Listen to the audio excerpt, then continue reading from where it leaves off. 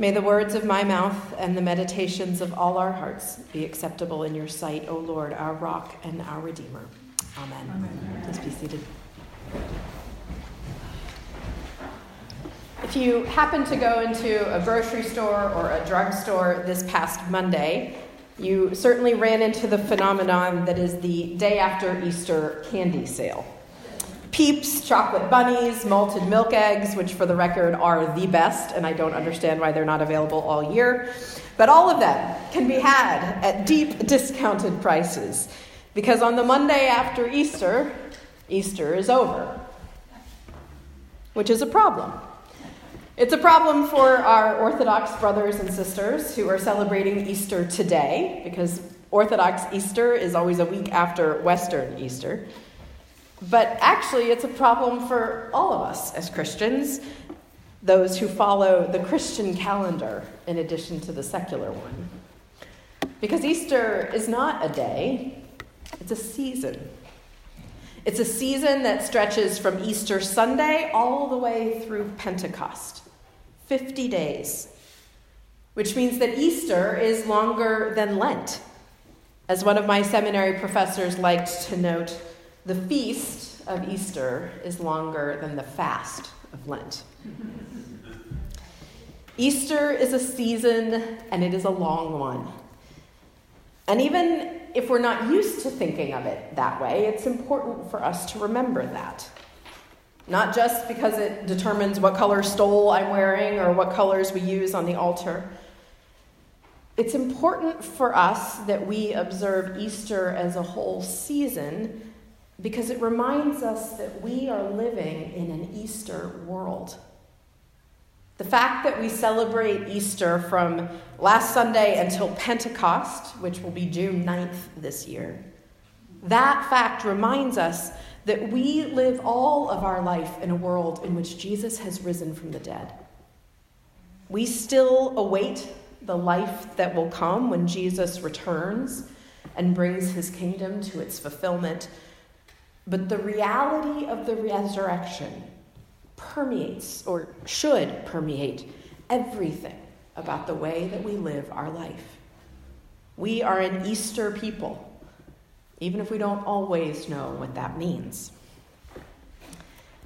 And if we don't always know what it means to be an Easter people, then we're in pretty good company, actually, because neither did the earliest Christians. The book of Acts tells us the stories of some of the earliest Christians there were. The big names like Peter and Paul and Barnabas, but also stories of the sort of small and nameless folks. And what we find throughout these stories in the book of Acts is people discovering what it means to live in this new reality that began with the resurrection of Jesus. As they follow and respond to God's actions, the people in Acts discover what it means to be an Easter people. Which is why it's fitting that the lectionary, which is our schedule of readings for each Sunday of the year, it's fitting that the lectionary always includes readings from Acts during the Easter season. So through these next 7 weeks, from now through Pentecost, we'll be focusing on the Acts readings and trying to see what it means to live as an Easter people. And specifically, we'll be thinking about what it means to live as witnesses of the risen Christ. Before Jesus ascended into heaven, he charged his disciples to be my witnesses in Jerusalem and in Judea and Samaria and to the ends of the earth. And you might remember that our Lent sermon series, we reflected on what it means to love and serve God as faithful witnesses of Christ our Lord. Because being Jesus's witnesses is part of what it means to be an Easter people. Matthew Skinner, who's a New Testament scholar at Luther Seminary in Minnesota, he's written about this aspect of our Easter readings in Acts. And his thinking on this has shaped my own thinking about these texts. And Skinner writes that these Acts passages for Easter, they prompt us to ask, to what are we bearing witness as people who believe that death and the powers of this world do not have the last word? What kind of testimony do we give as people whose encounters with a living Christ make us reject the cynical assumption that nothing will ever change? These are some of the questions that we'll be asking as we walk through these stories from Acts over the next month and a half. Because as Easter people, we believe that Jesus' resurrection changes everything. And we want our lives, our words, and our actions to witness to testify to this reality. So we start today by looking at chapter 5 from Acts. You may want to turn there in your worship guide. This is a great story about the way that Peter and the other apostles witness to the life-transforming reality of the risen Christ.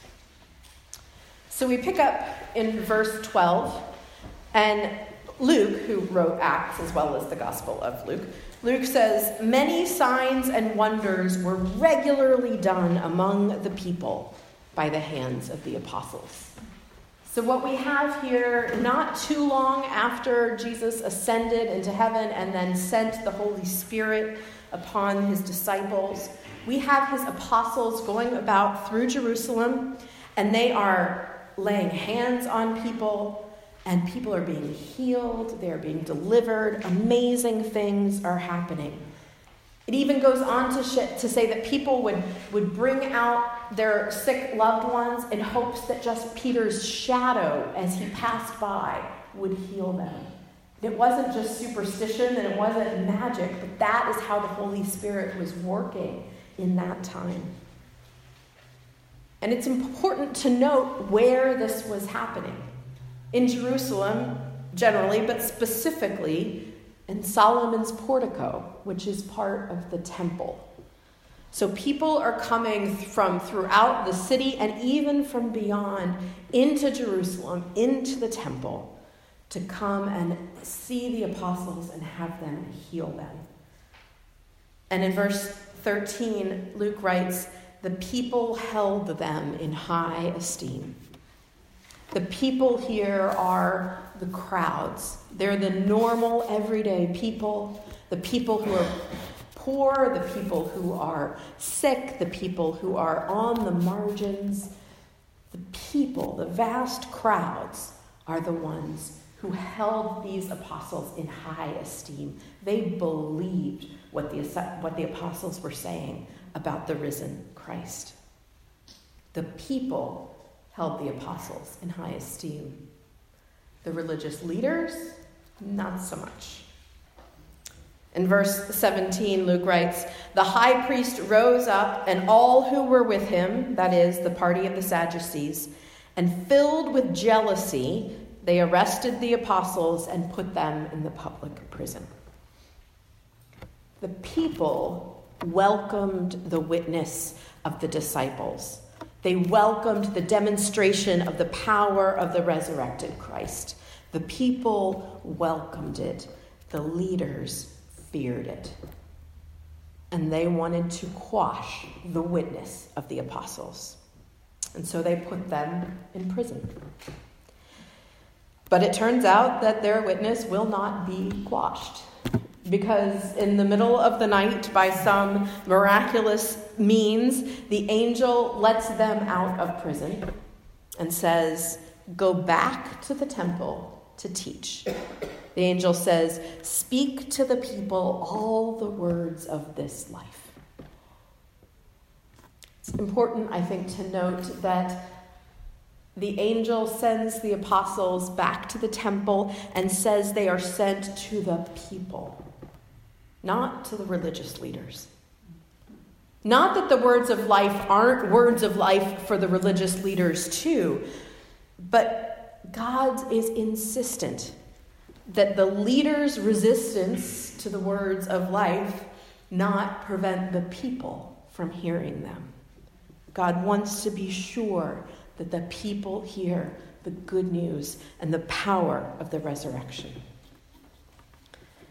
And it's also important to note, I think, that God is the one who is behind this. Peter and the others don't break out of prison. They are set free by the angel. They don't go into prison shouting, "We'll be back!" It's God who miraculously moves to restore them and restore their witness. So having been set free by the power of God, they go back to the temple and they begin to teach. They're not trying to escape arrest again. They're not trying to hide out, and they're not trying to be defiant for the sake of being defiant. They are just being faithful witnesses to the resurrection life of Christ and to the charge and the call that they have been given to share this life with others. That leads to a funny scene that begins in verse 25, when the chief priests and the council of the Jews come and they can't find the apostles. They go to the prison to see them and they're not there. And the prison guards can't figure out where they are because the doors aren't open and, the guards are still there, but somehow they've just disappeared. And then in verse 25, you have one of them saying, "Look, the men you put in prison are standing in the temple teaching the people." And here we see a really interesting shift happen. The leaders, the council, the chief priests and elders, they go from being jealous, like they were before, to being afraid. They bring the apostles before the council, and in verse 26 it says, "But not by force, for they were afraid of being stoned by the people." They know that the people love what the apostles are saying and doing, and they are afraid of what the people will do if they use force on the apostles. So the apostles are brought forth before the council, and they said, "Hey, you were here last time," this happened just a chapter or so before, "and we told you not to teach in this name." They don't even want to say Jesus' name. "We strictly charged you not to teach in this name, yet here you have filled Jerusalem with your teaching, and you intend to bring this man's blood upon us." Do you hear what they're saying?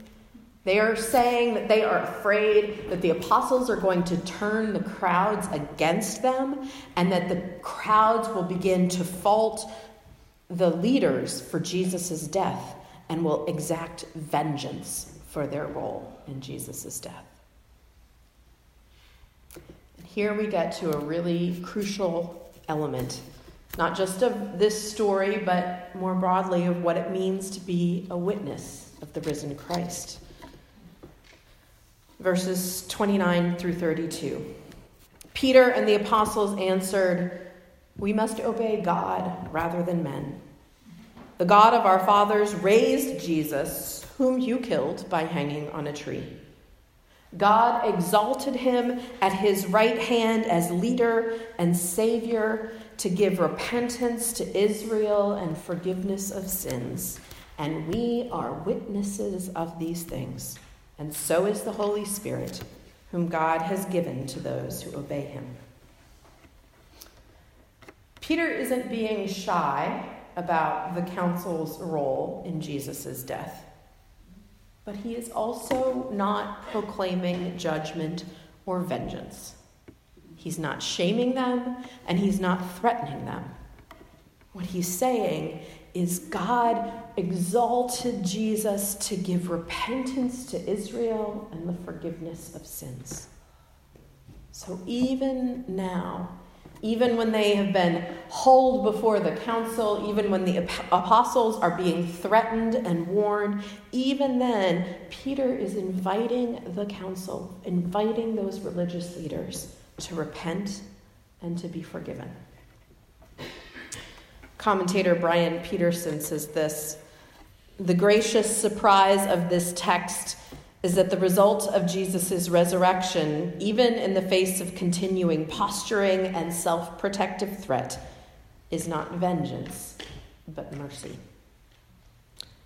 Part of what it means for Peter and for the apostles to be witnesses of the risen Christ is that they are witnesses of, and they are people who offer God's tremendous mercy. So what do we take from this as Easter people here today? What can we learn from this text about what it means for us to be Jesus' witnesses here in Northern Virginia in 2019? First, I think it means that we should be aware of who is welcoming our testimony as good news and who is not. Are the people welcoming our witness, or are the powerful? Again, it's not that we don't want the powerful to hear and to receive the gospel. That was part of Peter's testimony before the council. But the gospel of the kingdom of God is one that always upsets humanity's notions of power and position and the way things work. The last shall be first, and the first shall be last, Jesus was fond of saying. So while the gospel is good news for everyone, it's most likely to be heard as good news by the people, by those who are on the margins, by those who are without power, who are vulnerable. Beth Moore, the Bible teacher many of you may be familiar with, has written this. She said, "When the gospel has become bad news to the poor, to the oppressed, to the brokenhearted and imprisoned, and good news to the proud, self-righteous, and privileged instead, it is no longer the gospel of our Lord Jesus Christ." Who is hearing our witness of the gospel as good news?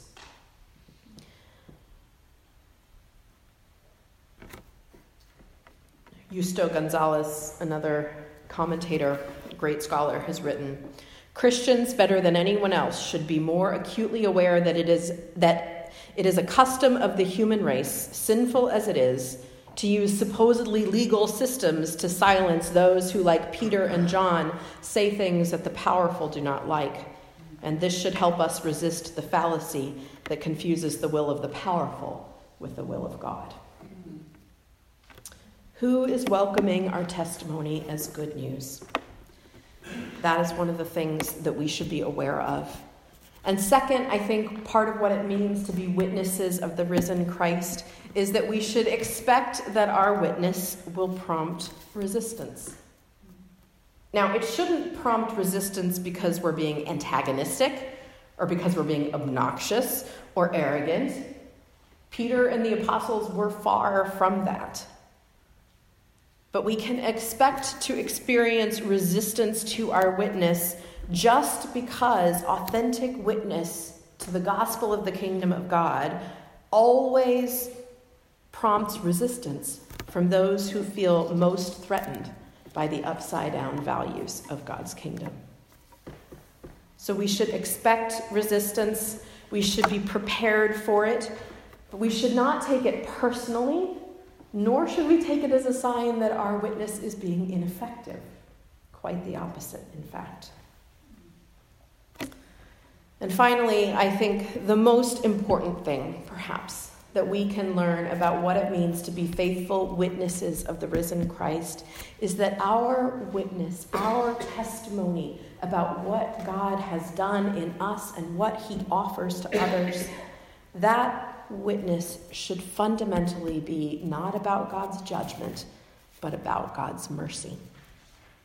Just as Peter and the apostles did to the chief priests and to the council, to those who were most opposed to them and to the power of the gospel, they preached mercy. Being witnesses of Christ isn't about telling people how they're wrong. It isn't about pointing out their sinfulness. And it isn't about insisting that we are right. Being witnesses of the risen Christ is about inviting people into the boundless mercy of God. Because it's only in light of that mercy and that love that any of us can face our sin and acknowledge it and confess it. So when we are inviting people into the kingdom of God, we do it by inviting them with mercy and grace and love. We saw an incredible picture of what it means to be a witness of the risen Christ in Sri Lanka this week, after the terrible bombings there last Sunday. I saw an interview with Reverend Roshan Mahasan, who is the senior pastor of Zion Church Batticaloa in Sri Lanka, one of the churches that was bombed. 28 members of his church were killed, and more than 70 were injured. And he said this. He said, "We are hurt, we are angry also, but still we say to the suicide bomber, and also to the group that sent this suicide bomber, that we love you, that we forgive you. No matter what you have done to us, we love you because we believe in the Lord Jesus Christ. Jesus Christ on the cross said, 'Father, forgive them, for they do not know what they are doing.' We also, who follow the footsteps of Jesus Christ, we say, 'The Lord forgive these people.'" Now, I hope and pray that none of us ever has an occasion like this, where we have to witness in this way to the mercy and grace of our God. But if we do, may God give us that power. But every day, each of us has an opportunity in some way to offer mercy and grace and forgiveness to someone who has hurt us or harmed us or wronged us. Every day, we have the opportunity to share the love and the mercy and grace of God. And we can do that not by our own power. We can do it by the power of the Holy Spirit, who is also a witness to the risen Christ. The power of the Holy Spirit who raised Jesus from the dead, that is the power that allows us to offer this kind of witness of mercy and forgiveness and love. So as we walk through this Easter season, may the power of the Holy Spirit that raised Christ Jesus from the dead, may he make us faithful witnesses of Christ our Lord. Amen.